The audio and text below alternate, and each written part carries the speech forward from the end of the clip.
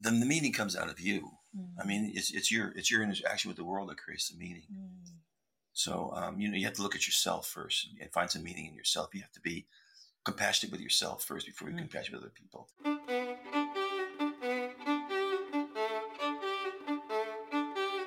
Hi, I'm Derek Mills. Welcome to the Glow Podcast. We are honored to have Annie Carpenter as a Glow teacher and host of today's episode. She was a guest on our podcast back in September 2021, and that was episode number 23. She's known as a teacher's teacher. Annie has been a committed student of yoga for more than 40 years. Her guest today is Richard Rosen. In 1987, Richard co-founded the Piedmont Yoga Studio in Oakland with Rodney Yee and Claire Finn. They, in addition to a few others during that era, helped bring yoga into the public spotlight in America. Richard is the author of 5 books about yoga. Annie and Richard dive into a profound discussion about their personal yoga journeys.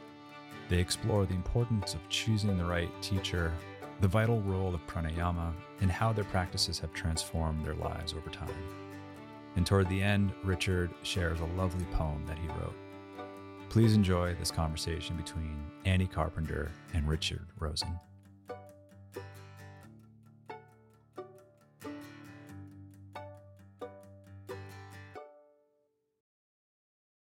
Namaste, yogis. Welcome. Annie Carpenter here, and I am so pleased to have Richard Rosen at my side today for a nice chat. I am completely humbled that you asked me to do the first one. No. I'm just blown away by this. Well, Richard, any and every time I get even a few minutes with you, I feel inspired. My goodness. I really do. And let's just assume that anyone out there listening really doesn't know much about who Richard Rosen is. And so would you mind just saying, here's You're going to lose half your audience right now. Oh, stop. Well, I thought about this because I saw the question. And I'm 76 years old. That's the main thing in my life, in my mind right now. I just turned 76, which this morning I was thinking about that, and I just thought, how in the world did I ever get here? It just doesn't make any sense at all. I was born in New York City, and that makes me a lifelong Yankee fan. But we moved to California, my family, when I was about 7 or 8. And I've lived in California, thank goodness, all my life, pretty much. And right now I live in Berkeley, even better. And I've been teaching. Well, we're going to get into the yoga stuff in a while now. Well, when did you start? I started practicing yoga in 1980, back when the dinosaurs still roamed the earth. And I've been teaching full-time since 1987. So we can get into that more if you'd like to do that. Well, I just would love for you to say out from the beginning that you're also an amazing writer, and you have many books published and a few self-published in another form. Yeah. 5 books, that's all. Only. Yeah. Only 5. And then the poetry books. The 2, well, those are self-published. So those don't really count. Those are vanity publications. Those are wonderful books. Thank you. I'll recite a poem for you later if you like. Oh, that would be lovely. The squirrel one? Gosh, do you have the book here? I don't. I Somewhere. don't think I remember the squirrel altogether. That's okay. Okay, so clearly Richard is a man of many talents and depth.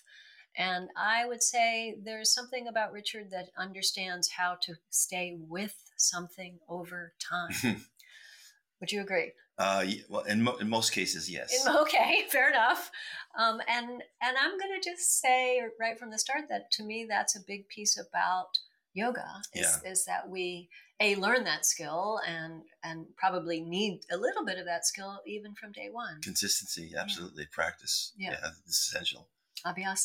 Abhyasa, from the same root as the word asana. As and abhyasa are the same? Well, the same root. As, to sit or persist in a course for a long time. I love it. Persist. Yeah, persistence. Persist in our seats. Very good. All right. So knowing that we already have this man of depth and talent and inspiration. That's enough of that. Who knows how to stay with something. How do you see that, bringing you to yoga, helping you stay with yoga even as your life changes. So all the things of being young and playful and having a child, all those things. Well, you have to integrate it into your life. I mean, it's not, if it's separate from your life, then it's too easy to let it go. And so, to look at it, you just have to say, well, everything I do is yoga. When I go into class, that's a formal practice. But when I go out of class, I'm still practicing yoga in certain ways. By the way I sit, the way I walk, the way I talk, the way I interact with people. It's there's a book by Sri Aurobindo. I'm not sure that many people are familiar with it. It's called the Synthesis of Yoga. Synthesis. And the epigraph to that book is all life is yoga. And that's what that's how I practice that's how I look at my practice. So the poses, the breath technique, the quality of the daily meditation. Yeah. Great. And the reason we do all that is so that our lives are exactly directed, or our lives are full. I think that's the whole point of yoga nowadays is to live your life to the fullest and bring as much help the world as much as you can in your own way. Yay. Yeah. You know that. I do know that. I'm doing my best. Yeah. Yeah, it's so interesting. A friend of mine has recently retired from a wonderful job. She was a guidance counselor at a high school. And she is, I'm going to use the word lost. She says, I just don't have meaning now. Yeah, it's hard. People give up their long-time jobs like that. And they're sort of thrown out into the cold, and they don't know what to do with themselves. I feel like we as yogis, because of at least the attempt to integrate the practices in our lives, that, one day it would be nice to teach a little less. I think you agree. But somehow I don't think that, oh my God, there's no meaning. Oh, there's plenty of meaning in life if you look around for it. Yes. And I think the practice that's what the practice asks us to do in some degree. Then the meaning comes out of you. I mean, it's your interaction with the world that creates the meaning. So, you have to look at yourself first and find some meaning in yourself. You have to be compassionate with yourself first before you're compassionate with other people. It's hard to do for a lot of people to be compassionate with themselves. Compassionate, loving, patient. Yeah. You have to appreciate yourself. And sometimes I do, and sometimes I don't. Been there. Yeah. Yeah. So let's talk about some of your early teachers. And I'm thinking yoga teachers, but maybe there's a non-yoga teacher who is evenly inspiring. Well, my teachers. I think the first one was the dearly departed Donald Moyer, who died a couple of years ago, maybe. Unfortunately, he was fairly young still. He was a wonderful man, very, very, very, very. He was very intelligent in many different areas, and he loved Shakespeare, so we had something to talk about all the time. The next one after that would be Manuso Manos, who was my main teacher when I was taking teacher training at the Iyengar Institute in San Francisco. And I don't know exactly what to say about Manuso, but he was a very powerful teacher. He had a very strong influence on my teaching at first, which was a mixed bag. Manuso's Manuso, and I'm me, and I want to be like Mike, if you know what I mean. And it didn't really work out that well.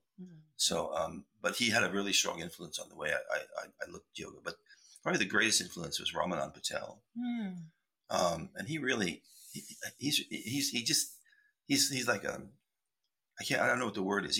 New things just keep coming up with him. If you stick with him, sometimes it's a little bit. I don't think he's listening. Sometimes it's a little bit. When he gets off on Republicans, that's really hard to stay with. But if you go consistently, you'll get the meat of the practice. Unless you're vegetarian, then you get the tofu. Yeah, the tofu. I have studied with all three of those, and those of you who don't know, they're all three committed Iyengar teachers. Absolutely. And yet you don't call what you do Iyengar. No, W.C. Field said he wouldn't belong to any club that would take him in. So I thought about it for a while, but I don't like. I didn't feel like I wanted to. I've never been able to toe the line, I guess. And once you commit to being an Iyengar teacher and you take the test and you get certified, you're sort of, I don't know if the right word is locked in, but you have to do things in a certain way. Mm-hmm. And I felt like I just didn't really want to. Oh, one more teacher I should mention at the end here. My good friend Rodney Yee. I learned a lot from Rodney over the years. We've been friends now for 40 years. Just want to put that in. But you know, a lot of the older Iyengar people fell away from that practice after a while because they had. It's good to follow it initially when you're still learning about yoga, but when you start to find your own voice and you have your own practice, then you might not want to toe the line quite as much as they want you to. And I don't know anything about the Iyengar system today. I'm not close to any of the Iyengar teachers, but in the old days, you either toed the line or you're excommunicated. You know, and you really had to stay with it and do the approved way of doing things. And you wanted to be able to sort of grow and shift and change and and be you. Did. Eventually, when you first start teaching yoga, you teach like your teacher. Mm-hmm. You hear your teacher in the back of your head, mm-hmm. and the words come out the same, the expressions. And I still, I'm sure you still do. Mm-hmm. Every now and then, that's it. That's a Donald Moyer thing, and things like that come out. But after a while, you have something of yourself to give to the students, and you owe it to yourself actually to do that. So I never really became a certified Iyengar teacher. Although all of my training, all of my teachers, everything has been in Iyengar. I mean, very rarely do I go outside and sample other styles. That's so interesting because, as you know, I started with Satchidananda and moved on to Iyengar and on to Ashtanga, and what I teach now is some mix of the three. And somehow you're able to get everything you needed from this one system. The system always appealed to me because it's very logical in a certain way. Yes, indeed. And it's very precise, and I really enjoyed that about the practice because you really had to, you couldn't be sloppy when you were in an Iyengar class. You get slapped. You had to really pay attention to what you were doing and really, really feel every little aspect of the practice, which is, sometimes you can't see the forest for the trees when you're doing that. Move your little toe to the right a little bit more, or something like that. But in general, I really enjoyed the I guess the word is strictness, or the I'm not sure what the word is, but you really had to pay attention to what you were doing, and that really appealed to me. It's precise, it's direct, it's clear. Word. Yeah, exactly. There's consistency in it, which we love and maybe don't love all the time. It was, when I first started taking yoga classes in the 80s, you didn't have a choice in the Bay Area. You went to an Iyengar school, or that was it. There was one yoga school in the East Bay, in Berkeley, in the yoga room, and there may have been another one too. I don't recall, but there was an Integral Yoga Institute on Market Street in the city. Is that right? I went there in the late 70s. Well, then I missed that one, but in the East Bay, Oakland, Berkeley, whatever. It was a yoga room. That was it. Mm-hmm. Yeah.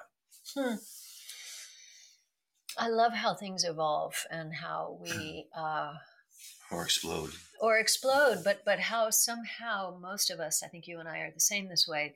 We like having a container, boundaries, exactly, that are close enough that we feel when we're going off the rails a little bit, so that it heightens our attention. Yeah.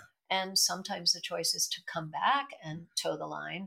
And sometimes the choice is, maybe this line needs to veer a tiny bit leftward today or for a while. But you do it because you have a reason to do it. Exactly. Yeah. But if we didn't have that edge that we were bouncing against, I don't think the awareness would be quite as clear, as strong. And I think that is that precision. Precision, yes, a good word. Is wakes us up to that. Right. Yeah. Would you like to talk about your books now, or shall I come back to that? What do you want me to say about them? Well, I mean, I love all of them, but I particularly, I first got to know you by reading your pranayama books. I think I had read those books before I even met you at a Yoga Journal conference a gazillion years ago. And I feel like they've informed many of us about how to practice, even if some of the pranayama techniques vary just a little bit depending upon the school we come from. Yeah, that's an Iyengar book, essentially. I mean, that was based on what I learned from Manuso and a lot from Ramanan too. And I owe it all. I think in the front of the book I said all the mistakes are mine, all the good things come from my teachers, which is the way you're supposed to do it when you write a book like that. And I mean, I softened things up maybe a little bit, but the first book was well received. I'm not sure the second book was quite as well received as the first one. But what I really appreciate about both of them, and maybe increasingly into the second, is this quality that you present as the pranayama practice as an inquiry into self in the moment. And I have had few pranayama teachers who stated that so clearly. And for me, that piece that I totally got from you, both in class and via these books, just invites a state of meditative inquiry that I feel like yoga is really all about. Yeah, it's unfortunate that pranayama is a little bit outside the pale. I mean, the niche I chose for my specialty was not very well received among the general population. I had a guy who come to class one time. He said, "That was a good class, but do we have to do all that breathing at the end?" And I said, "Yes, you have to do all the breathing at the end." He never came back. But I really feel that pranayama is breathing. Let's put it that way. Let's leave out pranayama entirely. Is just a really important part of your life. And I don't leave the house in the morning until after I've done a pranayama practice of some sort. It's pretty simple right now, but you've got your breathing brings you to yourself, and I think it's really important to be with yourself during the day as you go about your business. Mm-hmm. So you're suggesting that, for some reason, our culture really is much more interested in asana than in pranayama. Absolutely. You know that. I do know that. I mean, Americans want action. Mm-hmm. They want to see improvement. They want to see something happening. They want a return on their investment or their effort. And with pranayama, with breathing, let's say, it doesn't happen that way. It's a spiral. You go up and down, back and forth, and it's not a very good icebreaker at parties. At least when you do a asana practice, you say, "You want to see me touch my toes?" But you can't really say, "You want to see me breathe?" I had my next door neighbor, who's been my neighbor for many years, writes for a UC science something or another, and I was going to a workshop one time, and he says, "Where are you going?" I said, "I'm going to teach a pranayama class." He says, "What's that?" And I said, "Breathing." He said, "Don't they already know how to breathe?" So it's not really well understood, and the benefits of it aren't really well understood either. Yeah, I actually thought when we had this sort of surge of interest in the vagus nerve and trauma and how to heal from trauma, I thought, oh, maybe this pranayama practice will start to be a little more mainstream. Yeah. That really hasn't happened. Well, the thing with that is you got to do it the right way. True that. If you breathe, I mean, a lot of the practices, I used to review videos for Yoga Journal. Mm-hmm. I had the most videos in the immediate parsec. I had videos everywhere from Yoga Journal, and what I saw on those videos is that they always jumped into the deep end. This is pranayama, and you and all this stuff. Yeah, exactly. Or no, Bastrika. Bastrika. Yeah, and that's fine, but not to begin. Mm-hmm. You have to start out at you have to walk before you can run, right? Or crawl before you can walk. Mm-hmm. So you have to know yourself as a breather before you can start doing all that fancy stuff, and that takes time. Yeah. There's no schedule. It just depends on the person, the intensity of the practice, that kind of stuff. What else is happening in your life? Yeah, that's true. So, I mean, it gets boring after a while if you're not really interested in doing it. Yeah. Manuso used to call it mule work. And you just got to keep plugging along until something hits. I just remember during the pandemic, and I was teaching just a weekly pranayama meditation class, and I took away all of the holds, the pauses. We never did Bastrika. We never did Kapalabhati because I just, all of our nervous systems were at this level of, Yeah. And so it was both, what do you call it? Shakshin, just witnessing. Yeah, witnessing, yeah. Maybe 3-part breath. Yeah. Little Durga. I used to teach at this school in the South Bay. I'm not going to name it. Mm-hmm. And the teacher, the head of the school always wanted me to teach the big stuff. Mm-hmm. I'd go in there and I'd look around the room and I'd say, but they're not ready for the big stuff. Yeah. They're ready for the little stuff. Yeah. And then I didn't get invited back there much anymore. Yeah. But let me ask you this. When you say the big stuff, I feel like in all forms of yoga, and by that I mean even yamas and niyamas, but certainly asana, pranayama, and the sitting practices, is that I feel like we need to start simple and then we evolve into Absolutely. The big. And what I'm noticing is that I'm more interested in the simpler again. You have to go back to the simple every now and then. Oh, I thought I was going to stay here for the rest, for the duration. Well, yeah. I mean, you could do that. I mean, yes, that's exactly what I'm doing now. I don't really do any nasal stuff or anything like that. I'm just watching my breath mostly. Me too. But I'm doing certain different patterns. And I'm just being very attentive to the way I'm breathing, because it's an expression of who you are. Yeah. Essentially. Yeah. And but you're so close to it that you don't really get it right away until you really look at it for a while. And the older I've gotten, the more I can see of myself. And it's not always a pleasant picture, but you've got to go through that too. Mm-hmm.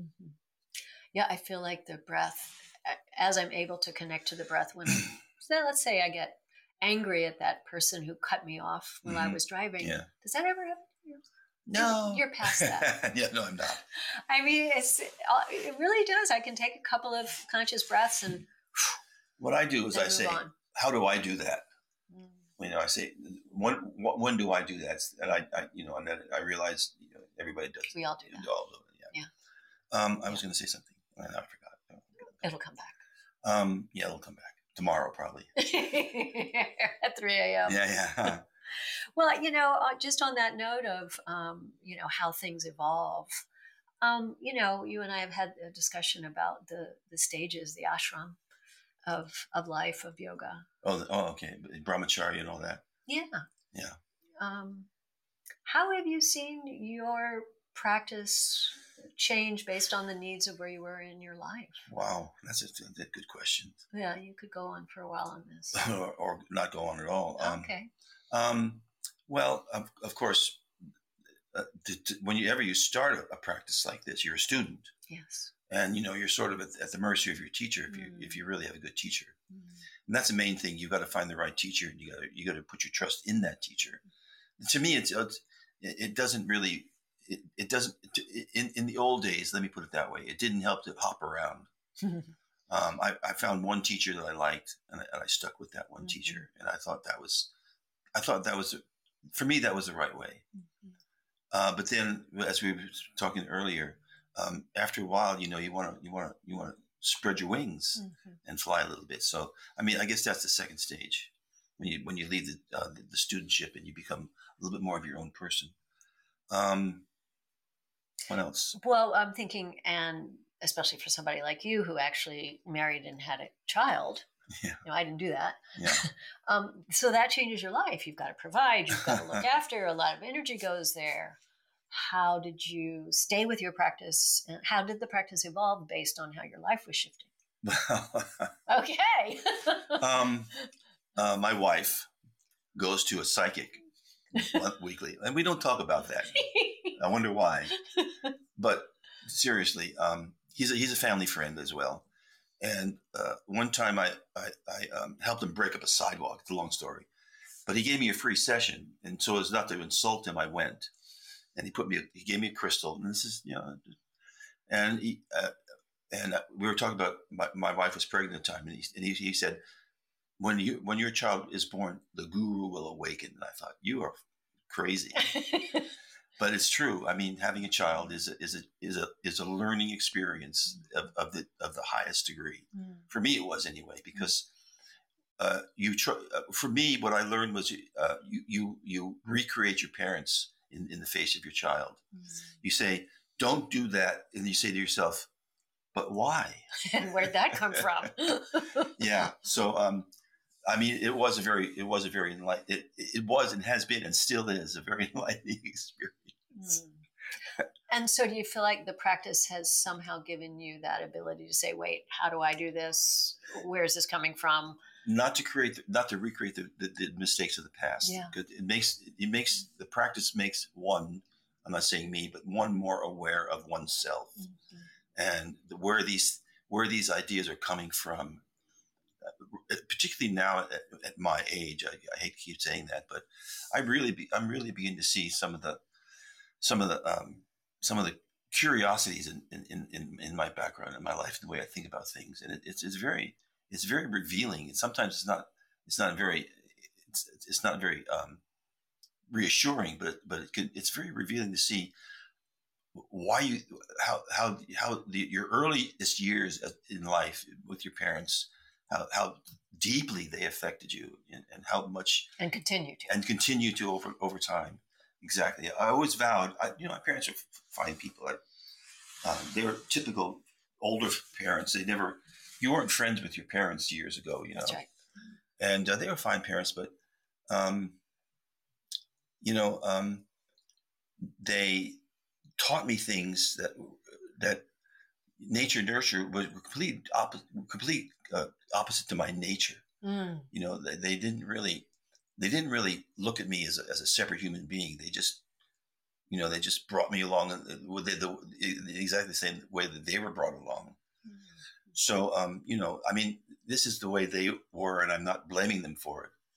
But I think when you have a child, as I discovered, you have to look at that child as a separate person, and respect the differences, and encourage the strengths that you seem to see, and let's see how that goes. Yeah, you never know.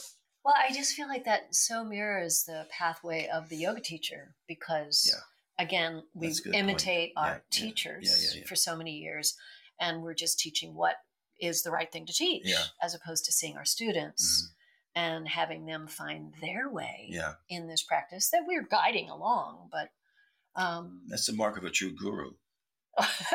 To get rid of you know the story about Peter Sterios and what's his name? Him. We'll go with that. Peter was with this, what's his name? Shandor. Yes. Shandor. Peter was Shandor's right-hand person for years. And then one day Shandor said, "You're done."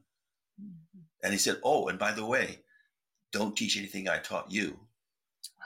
And that was it. And Peter went out on his own. He's thriving right now, obviously. Yeah. So I mean, that's a thoughtful man. Yeah, that's that's a good example of what a guru really is supposed to do. When you're ready, you're gone. You're on your own. Yeah. Find your own way. Yeah. As your daughter is doing, I might add. Thank God for that. She's the sweet one. Yeah. Yeah.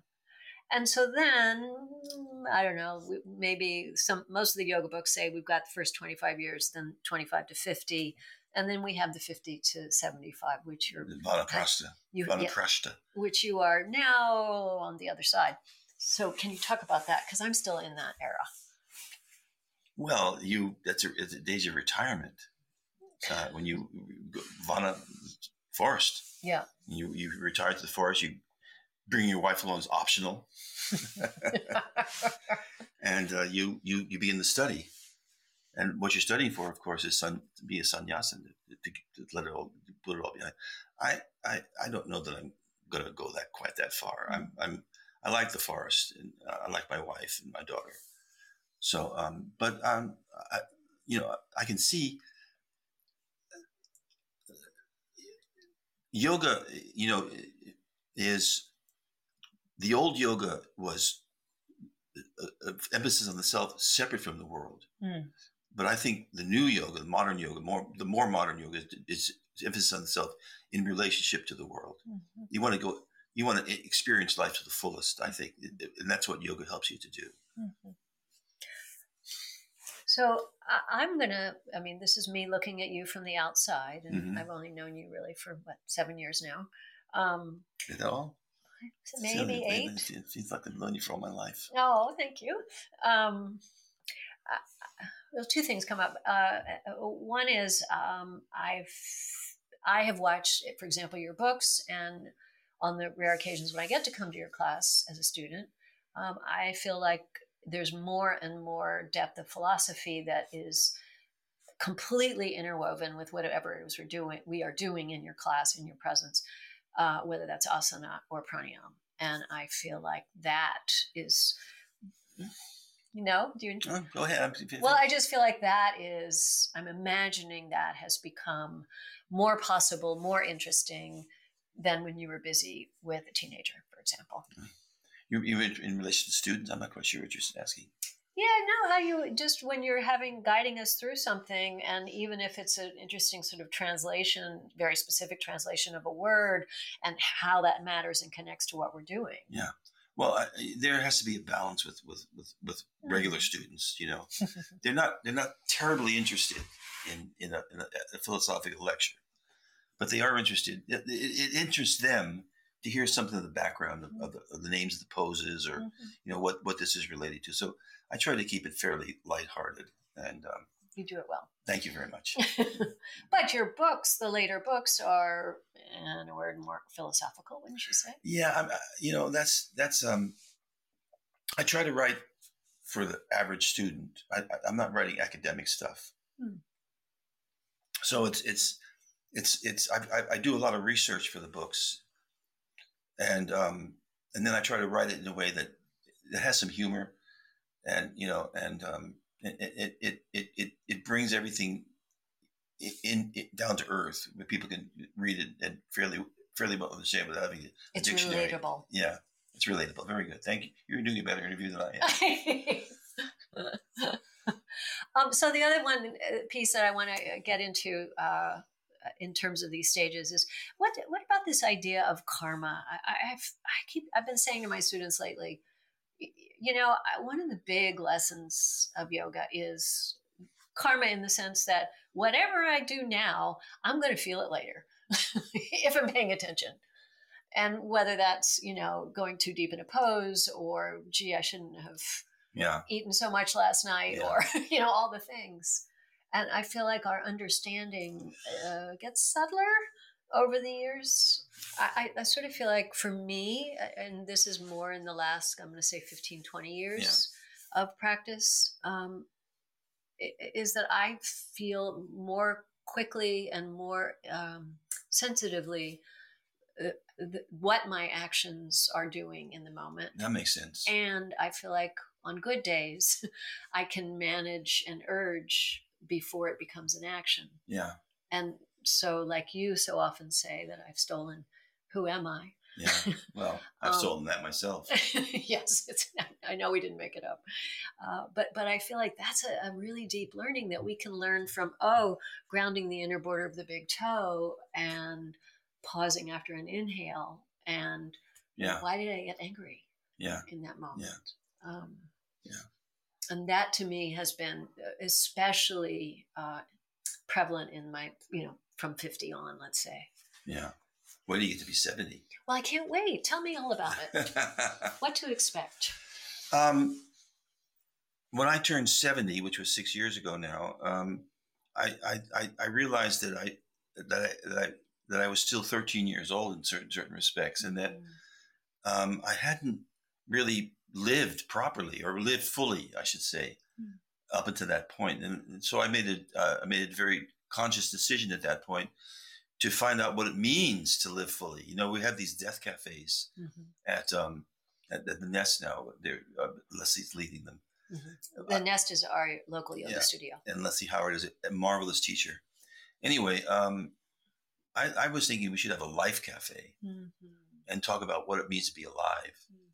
And I suggested to Leslie, she didn't really pick up on it, but it's really important to find out, for me, again, what it is that I'm doing. I said, I do things that now that I'm not quite sure why I'm doing them anymore, and I have to sit back and say, why are you doing this? What is it? How is this helping you along the way?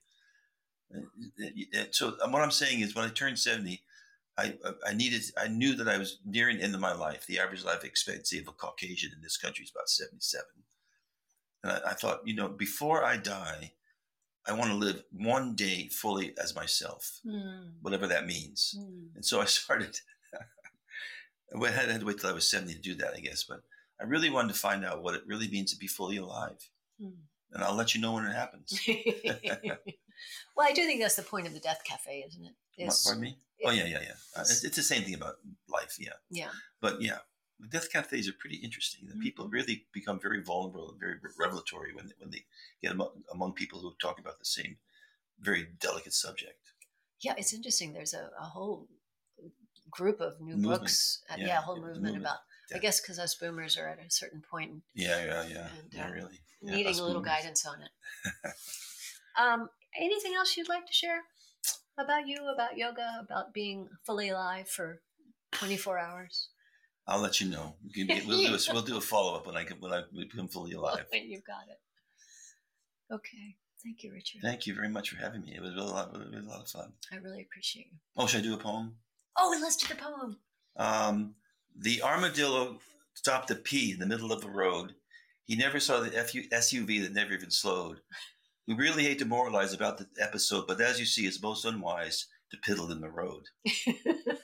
Would you read it one more time? Say it up. All right. From memory. This is the armadillo.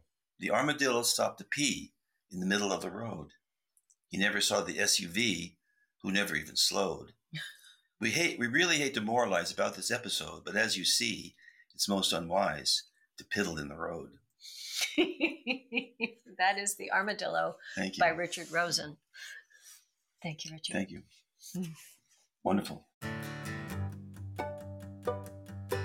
Thank you to our entire team behind the scenes at Glow. I'm so grateful for your care and commitment to serving our members around the world.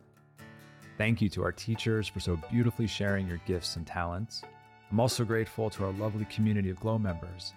You've supported us since 2008, and because of you, we get to continue to do the work we love. It's the combined support of our team, our teachers, and our community that grants me the privilege to continue to bring you the Glow podcast. Thank you to Lee Schneider at Red Cub Agency for production support. And the beautiful music you're hearing now is by Carrie Rodriguez and her husband, Luke Jacobs. And remember, take care of yourself because our world needs you. Thank you for coming on this journey with me. You can find the Glow podcast on Spotify, Apple Podcasts, or glo.com/podcast, or wherever you listen to your podcasts. I'm Derek Mills.